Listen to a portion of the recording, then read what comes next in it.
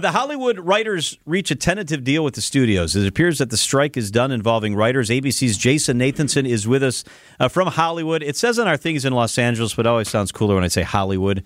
Jason, good afternoon. I'm actually in Hollywood, but hold on. I'm getting a phone call I have to take. Is that cool? Do you mind? Get back to you in a second. Yeah. What's going on here? Is this a done deal? It's pretty much a done deal. I mean, it's about as done as it can get now. They just have to go through the process of it. But in their statement on Sunday night, the Writers Guild called the deal exceptional. That's very strong language saying that they're happy with it. So now what happens is the leaders of the WGA will vote on it to bring whether or not to bring it to the full membership. That will likely happen tomorrow. Then it goes to the membership and they vote on it. And while they're voting on it, which could take a couple days or a week or so, I'm not sure exactly how long that they're going to have.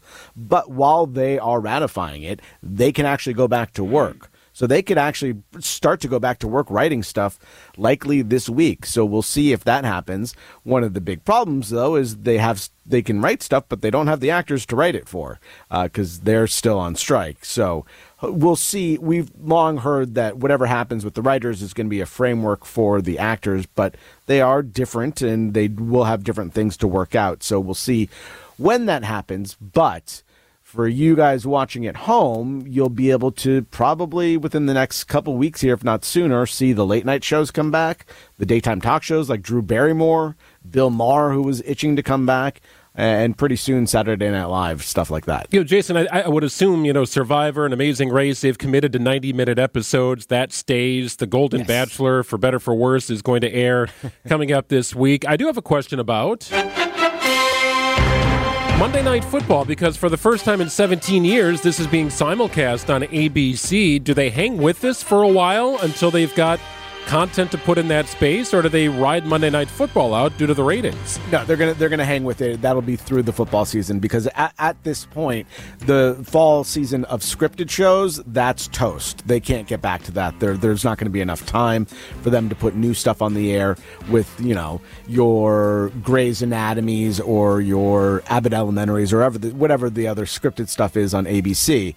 So that'll come back for the next season, which will be maybe as early as January, but probably February. At that point, football season's over, or at least Monday Night Football season is over at that point. So those won't conflict. Although we'll see, because from what I understand, the numbers have been really good, and it's always seemed like a no-brainer to me to have Monday Night Football on ABC as well.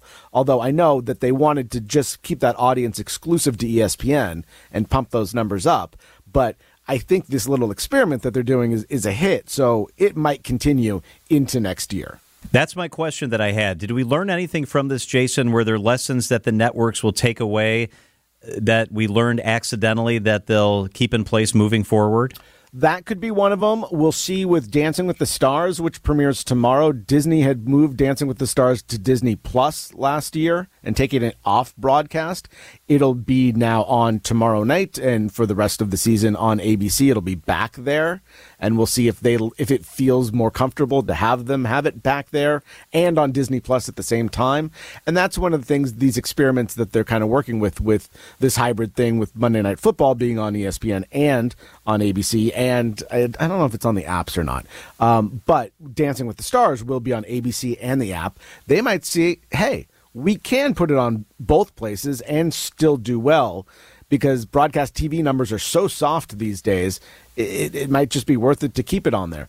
So that's one of the lessons, but probably not a whole lot of others when it comes to programming, at least on the network. Hey, Jason, I think an underappreciated angle to the story is the potential for a Perfect Strangers reboot. I don't know what Bronson Pinchot's up to, but the idea of getting him back with cousin Larry Appleton, it just excites me, Jason. I have not seen that is the possibility. Oh, it's not a thing at all. But speak it into existence, right? Sure. Wish it in, and it might happen. I don't know I don't know what either one of those two are doing. Nobody does. That's the point. There was did you see the show The Leftovers on HBO? They had it was Larry, right? Was the other guy? That's right. Was the cousin? They had a great storyline with him going off to Mexico and like becoming a cult leader or something like that. It was really good stuff. So if you're into that, check it out. So Jason, I feel like a dinosaur sometimes because I still watch a couple of shows on network TV. I really like Chicago Fire. I think it's great. What's the best show on network TV right now? Oh, you talk about putting me on the spot. I gotta say, I don't watch much network television these days anymore. See, I feel like a dinosaur again. That's the same with a lot of people. I cut the cord, so I still have those channels. But actually bringing that up reminds me of another thing that they learned from this is, you see Yellowstone is on CBS right now. And that's a big move, moving that from Paramount, from just where it was on Paramount to CBS. It should have been on CBS to begin with, and the numbers would have been huge. But when it comes to network, I'm ashamed to say, and I work for ABC Disney, but I don't watch any network television. Oh, you know what? I don't know if this counts. Big Brother. I've always that counts. That counts. It's on a network station. I've always been a Big Brother fan, so that my problem with that, I like Big Brother too, but it's on like 4 days a week. I just can't. I can't keep up with it. It is a lot. But during the strike, there's been nothing else to watch, so it's you can keep up on Big Brother. I know where you can find John most times during the week. 90-minute episodes. Yeah. They used to kind of hold this exclusive, Jason, for like the first episode, maybe the last episode to be kind of a longer than normal deal. But they've committed to this for Survivor and The Amazing Race, just trying to fill space in their primetime lineup. They have time to fill, and they have the content to do it, especially with those shows. There's so much that hits the cutting room floor, and I think fans will be very excited about that. I don't know, some might not be able to commit, but the kind of the secret here, quote unquote secret here, is still most people don't watch this stuff as it airs, right? They watch it the next day or whatever. So that 90-minute show then compresses down to 50 minutes or something like that when you take all the commercials out and stuff and you fast forward through the challenges, which I always do because I don't care about the challenges. I just want to know the outcome. The drama. You want the drama.